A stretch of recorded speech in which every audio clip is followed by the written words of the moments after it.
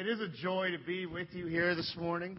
I do know Chris pretty well, sharing an office space with him or next to him for eight years approximately. So what an exciting time it is. Greetings from Covenant Pres as we come and worship here together. I'm excited what God is doing in this church. Honored that He has just blessed our church through you all. And so we continue to pray and lift you up in our services, and I pray that you would see God's grace and mercy flow from you even more, even as we speak this week. Today's passage, we're building along in the book of Ephesians, and we're working through Ephesians 5, the first 20 verses. So I want to set some things up for you a little bit. I don't know if you ever grew up looking at these little cards. I remember them or recall them in elementary school, and it would be like these white cards with these black splotches on them. And perhaps maybe even psychologists used them back in the day, or perhaps they even do to now, of having us discern what do we see when we initially see those black shapes on a white card. You know the one I'm talking about where you look at it and at first glance it's two candlesticks, but then when you kind of step back you're like, oh, those are two faces. Oh, I see that there's two faces now that I'm looking at. And whatever side you first initially begun to see, now you're confused. And do I see the candlestick first? Do I see the two faces first? There's little cards like this in various settings that we approach, and we kind of are confused as what are they really saying? And what that I see, what does that say about me as a person? Am I extroverted or introverted? Do I see things perceptively or intuitively? Do I see things realistically, or do I have a small glimmer of hope always in my eyes? These are some things we wrestle with. But maybe even let's look at marketing. The Federal Express, FedEx. I grew up knowing what FedEx looked, knowing their logo. I could see it in my mind. And it just FEDEX. It wasn't until about 6 years ago, my wife, after spending some time in Memphis, she said, do you ever notice there's an arrow between the E and the X in FedEx? I was like, you're kidding me. No, there's no arrow. Walks me out and see a truck, and lo and behold, between the E and the X, there's an arrow. Well, what is that conveying? And now every time I see the FedEx truck, I can't not see that arrow. Are they communicating and marketing that they're moving forward? They're a vision company. They're taking your packages where they need to be. You see, I looked at that sign for years and years and never saw that. And now I can't see anything but that. Well, today I want to look at some things in the gospel and through Paul's letter to Ephesians 5 that I think will help set that up for us. If you will stand as we read God's word. Ephesians 5, verses 1 through 20. Therefore, be imitators of God as beloved children, and walk in love as Christ loved us and gave himself up for us, a fragrant offering and sacrifice to God.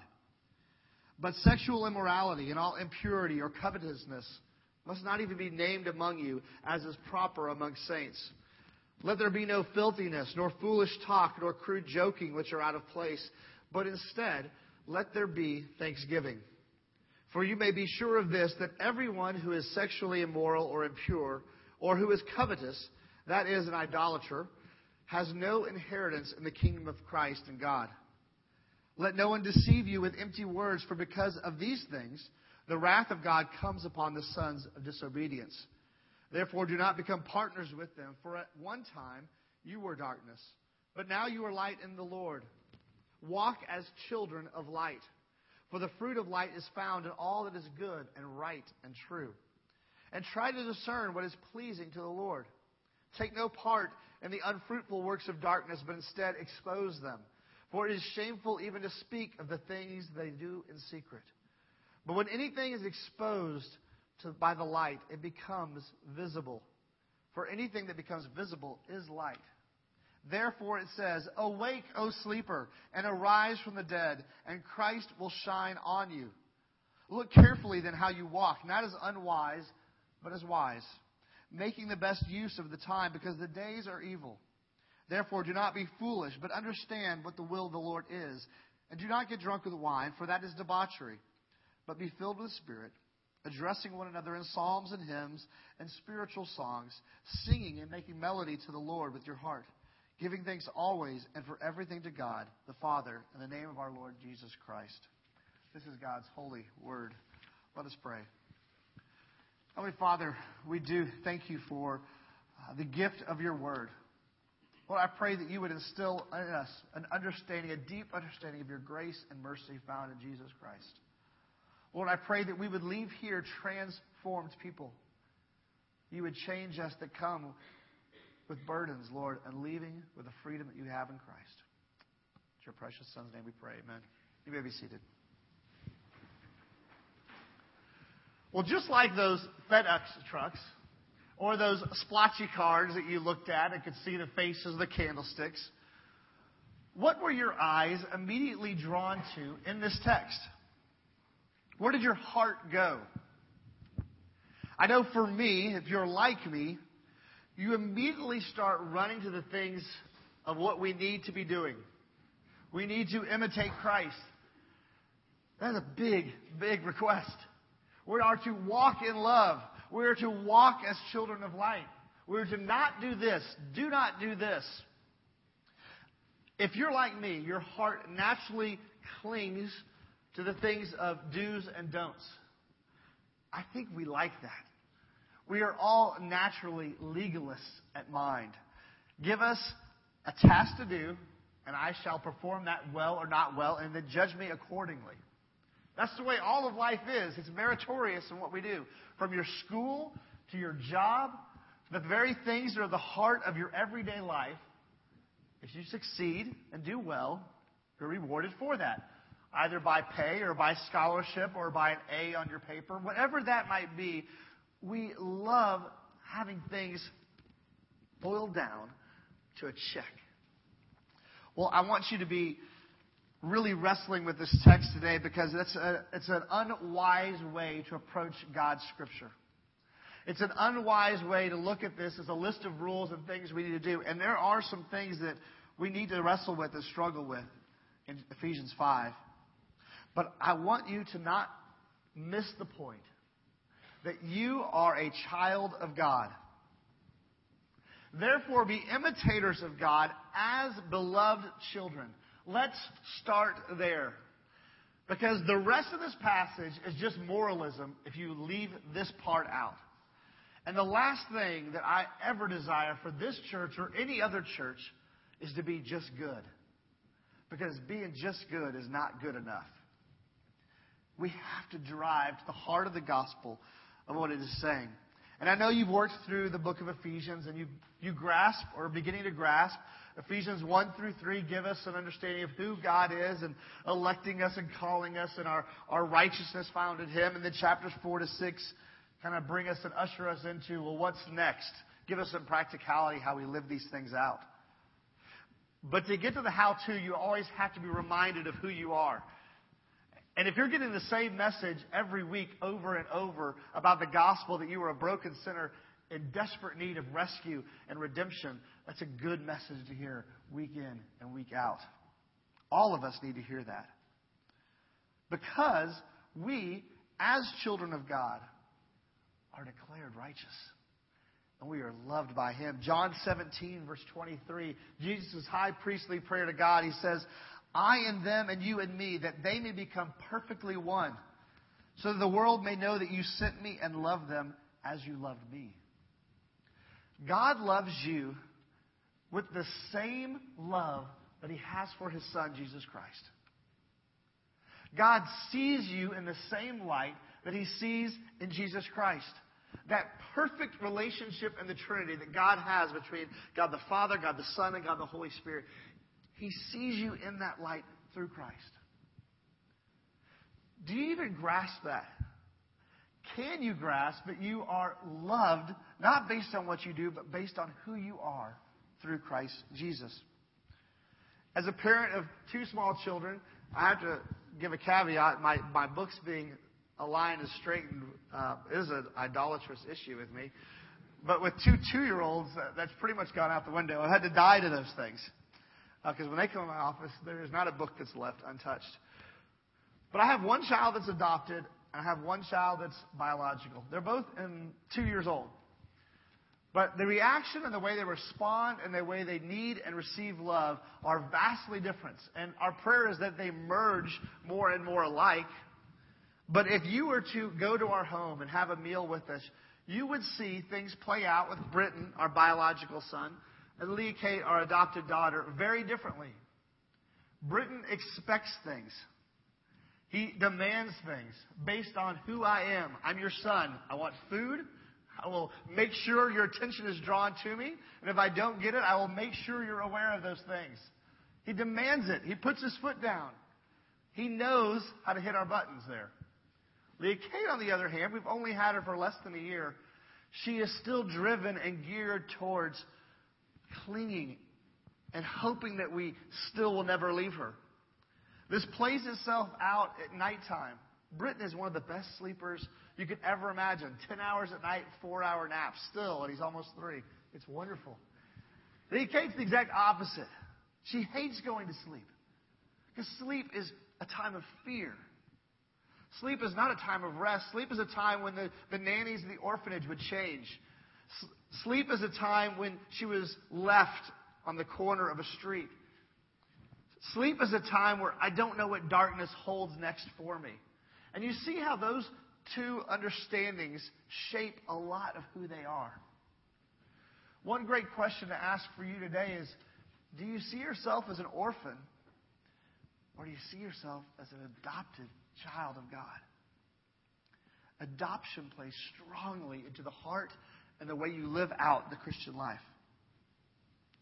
Paul opens up verses 1 through 20 in chapter 5 with this kind of bookend remark. That you are a beloved child.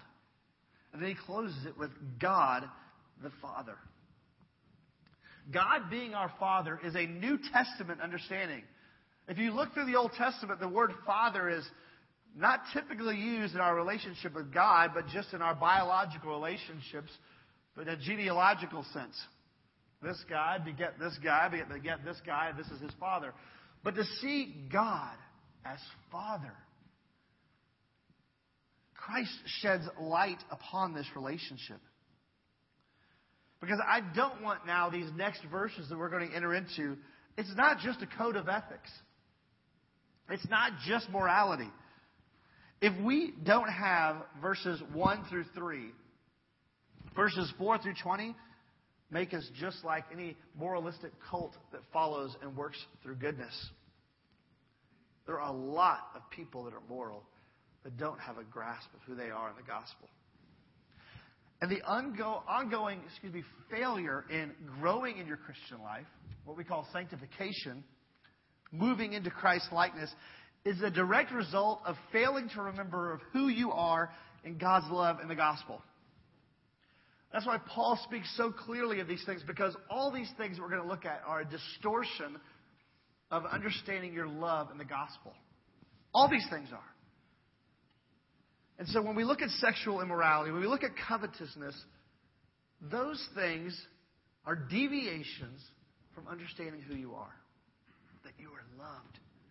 Because when you feel unloved, you begin to hate. You begin to want other things. And you begin to relish in the pain and suffering of others. And you begin to despise the joy of others. It's at that place where you have to really step back and say, God, help me to grasp again who I am in you. And not who I am based on what I do. There is a distinct difference. Paul is borrowing some language here as we need to, again, kind of set our text in the framework of God's holy word. As I said, the fatherhood is a New Testament idea. But the understanding of being adopted children, loved by Him, that God is doing a work in our hearts, compelling us to do the very things He's called us to do, is rooted all through Scripture. From Deuteronomy chapter 30 to Deuteronomy chapter 5 to Genesis 3 to Ezekiel 36. Listen to these words. I will take you from the nations and gather you from all the countries and bring you into your own land. I, this is God speaking, will sprinkle clean water on you and shall be clean from all your uncleanliness and from all your idols. I will cleanse you, and I will give you a new heart, a new spirit I will put within you, And I will remove the heart of stone from your flesh and give you a heart of flesh. And I will put my spirit within you and cause you to walk in my statutes and be careful to obey my rules. Our obedience is precluded by our relationship with God the Father through Jesus Christ, with the Holy Spirit working that throughout our lives. Our obedience does not beget the relationship. But everything that we are taught, everything in society, everything that you are geared towards says, I must be a certain way for God to love and for God to accept me. That's just not the Bible. That's just not the gospel. Your obedience flows from who you are. The relationship allows you to obey. We have to be broken of that standard mindset that is uttered so often in our churches, in our schools, in our workplaces. Obey because of who you are. You obey because you love your Father. That's why we move towards these next sections. Our item 2, before we get into, is another big issue. Be imitators of God. What does that mean? How am I supposed to imitate God? Do we say, what would Jesus do? Do we wear the bracelets of black, red, and yellow? And is that all we need to do? And just think in our head, what would Jesus do? I don't think that's exactly what Scripture's saying here. It means to mimic Him and reflect Him. I mean, that's where we get this word, to mimic somebody, to model yourself. We are part of God's family. The Holy Spirit is indwelling us. These are family issues that we're wrestling through. And you never know how susceptible you are to being mimicked until you are around small children. If you are a teacher, if you are a parent, if you are a grandparent, you recognize very quickly the things you say can be used against you. It may not even be in a conversation that you're having with your child. If they overhear a certain phrase, it's out there. And now they're working with how to communicate that and say that, not knowing the intentionality or what the ramifications of what they are saying. Again, having 2 2-year-olds, I'm having to be very aware of the language I use, of the words I express, both to my wife, both while watching football, all those things that just tend to come out of me. We are working through the book of James on Wednesday nights in our church. And we just finished chapter 3. And I did not preach on James chapter 3, but it is an issue of the tongue. And what flows from the heart comes out through your tongue. And the minister that was preaching there said something that was striking to me, because I've actually gone through this in my head. He said, what you say is really in your heart. We have a tendency to say in our relationships, I'm sorry I said that. I didn't mean that. Specifically in a relationship with your spouse. Because you say things often that you wish you had the rope to pull back in. And he said, that's not gospel. Gospel is saying, you know what? I need to repent of saying what I meant. Because what I said right then, I really did mean it. It was in my heart, or it wouldn't have come out. And I have got to begin to learn and repent of those things that are in me and focus on Christ. And why did I even think that? It's a distortion of who I am, loved by God. And when we distort that, when we lose sight of that, everything becomes skewed. We don't have the ability and the vision to see how God has created that other person working in our lives. I don't know if that's striking to you, but for me, in my heart, it was something I needed to hear. Because even in those times when my tongue slips, my children mimic. Ooh, I didn't like that. I hope that's not something that they keep. But our children mimic us. Why? Because they look up to us. They honor us. And we have to be able to pattern that for them, as God has patterned for us what we are to mimic. Now, from a step back, I'm going to use a big word. There are communicable attributes and incommunicable attributes. Well, what does that mean? Well, if you know anything about being sick, if you have a communicable disease, it's something that's contagious. Be careful. Stay at home. Don't come to work that day. If it's incommunicable, it's not going to be translated or breathed or sprayed upon somebody. But there are things that God has communicable attributes that we share in. Love, mercy, justice, goodness. Those are the very things that God is speaking to us and saying, reflect these things in the people you interact with. God's not calling us to be omnipresent, omniscient, omni something. He's saying, love people. I'm a God of love. Show mercy to those who need mercy. Mimic the very things that God is. And I pray that you see that in your lives. I use the illustration of children because it's something that's real. And you know how you speak to your children? You pretend they're older than they are. Again, you don't have to have children. You visit your brother, you visit your uncle, and they have little kids, and you speak to them in words at the age of 6 months. You basically carry on a conversation with them, knowing that they really can't understand, but you're pretending they understand. Oh, you do want something to eat? Do you want something green? Or do you want some juice? Knowing that they can't respond, but we tend to pretend they're older. God does the same thing with us. I hate to use the word pretend, but He pretends you are Jesus. In the sense that God did through Jesus Christ what you cannot do. And now God pretends He sees Jesus when He sees you. He loves you. And you're declared righteous because of His love for you.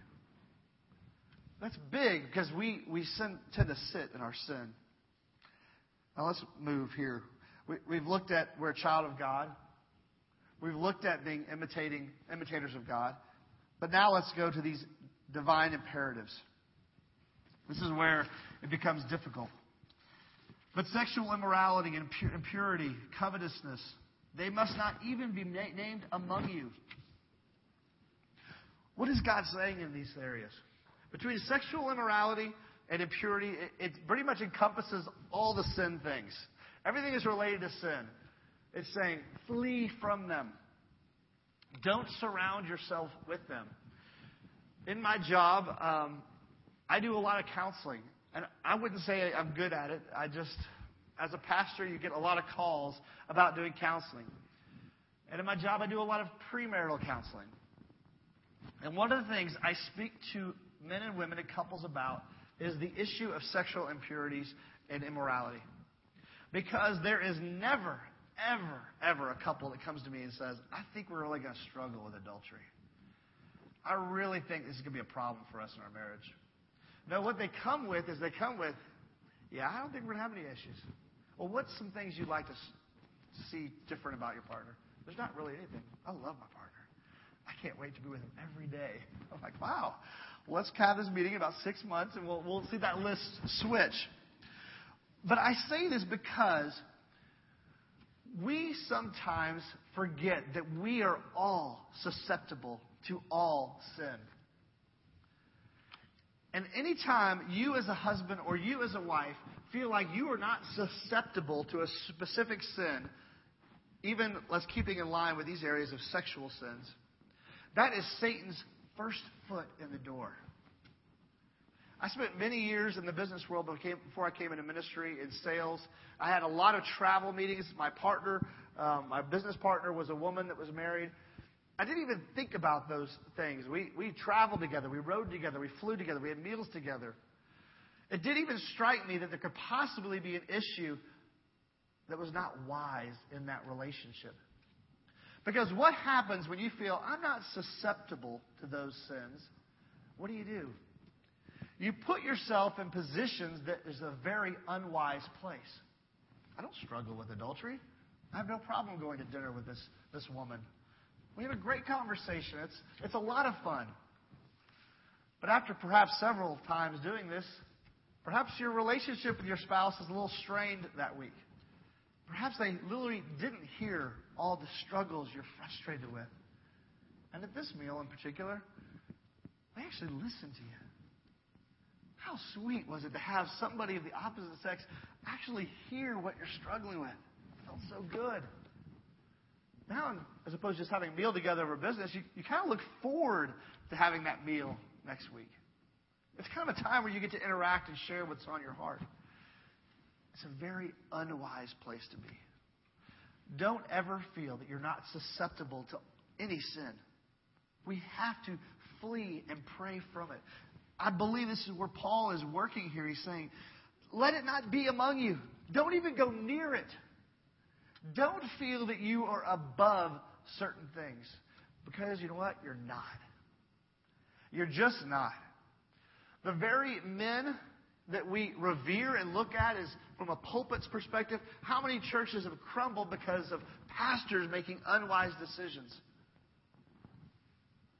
It's an error of understanding who you are. We have to recognize that, yes, we are children of God, but we are still wrestling with sin. I pray that if you leave here this morning, that's something you wrestle with. I love the language that Paul uses here. What does he say in verses 14? Awake, O sleeper! Arise from the dead, and Christ will shine on you. You see, we have a tendency, Paul here is speaking to the church. He is speaking to those that have been called to him. And he's saying, wake up! Quit putting yourself in a place where you start lusting and loving others in a way that's deviant. Because that is what it is. Covetousness is just, I really struggle with what God is providing for me. I wish He provided for me like He does that person. I don't know if God loves me, but if He had that in my home, I just feel like I'd have a stronger relationship. It seems so trite. It seems so simple. But is that not what we wrestle with? For your own heart, for your own thinking, what is the initial reaction for you when others receive blessings? Do you kind of cringe? Gosh, again? Or are you able to rejoice and be thankful for how God is working out His story of redemption in other people's lives? It's a great indicator for where your heart is. I don't want to be here dissuading God's calling on your life or causing a false assurance. My heart and hope is that as you hear these words, it pricks your hearts. It reveals sin in your heart. And you can say, oh Lord, I'm a sinner in desperate need of your grace this morning. I'm never, ever beyond or above that. Please flee those things. Paul writes through all of his letters a continual, kind of a circular fashion of getting back to the heart of the gospel. Wherever he is, in Philippi or Ephesus or Corinth, whatever church he's dealing with, he recognizes their susceptibility to sin. And oftentimes he closes letters with this, remember the gospel. Remember who we are. You see, this is just, we're within 50 years of Jesus being here, and already the church is struggling and wrestling with some hard things. And I appreciate how he does in 1 Corinthians 15 as he wraps up these things. He says, now I would remind you, brothers, sisters, of the gospel I preached to you, which you received and which you stand, and by which you are being saved, if you hold fast the word I preached to you, unless you believe in vain. Paul is saying, all these things I'm speaking to you, you have to get back to the understanding of the basics of the gospel. It's not just something we use in evangelism, but you as a believer, whether you became a Christian last week, whether you became a Christian 20 years ago, have to be reminded of the gospel every day. That you are broken outside of Christ. That you are in desperate need of Him. That you cannot parent. You cannot work. You cannot do the very things, the basics of the gospel outside of the Holy Spirit working inside your life. Oh, you may be able to do them in a worldly perspective, but they're of no value. Paul says, all my boasting is of rubbish in and of itself. But through Christ, the gospel is made pure and worthy. I pray today that those things are moved in your heart. Let's look here again at the closing here of these verses. Paul does a unique way of closing Ephesians 5 here before we get into the understandings of marriage. He says, address one another in psalms and hymns and spiritual songs, singing and making melody to the Lord with your heart, giving thanks always and for everything to God the Father, in the name of our Lord Jesus Christ. Are you a thankful person? Do you have the ability to see God working Himself out in your life? Do you have the ability to treasure the very things He is working through, even in suffering? Would you consider yourself a thankful person? I think this is one thing that has got to be on Chris's and Lanier's hearts. That they're not here for entertainment purposes. They're not here for great lectures. But they are here to move you forward in the gospel. That each week you can be reminded of who you are. Flow with you to repentance. And then be grateful and joyful of the work God's doing in you. I pray that this morning you leave here thankful that you are a child of His. Thankful that God is blessing those around you. And thankful that He's called you to a place where you can see the gospel lived out through you to others. Let's close in prayer. Heavenly Father, I wrestle with this text. Lord, I am often slipping into the realm of my failures or my successes. Lord, I pray that you would remove the do's and the do-nots from my understanding and help me to grasp who I am. Lord, may we not leave here without understanding a grasp of our desperate need for you. Lord, remind us in the Lord's Supper this morning that we are loved children. There is no condemnation for those who are in Christ Jesus. Amen.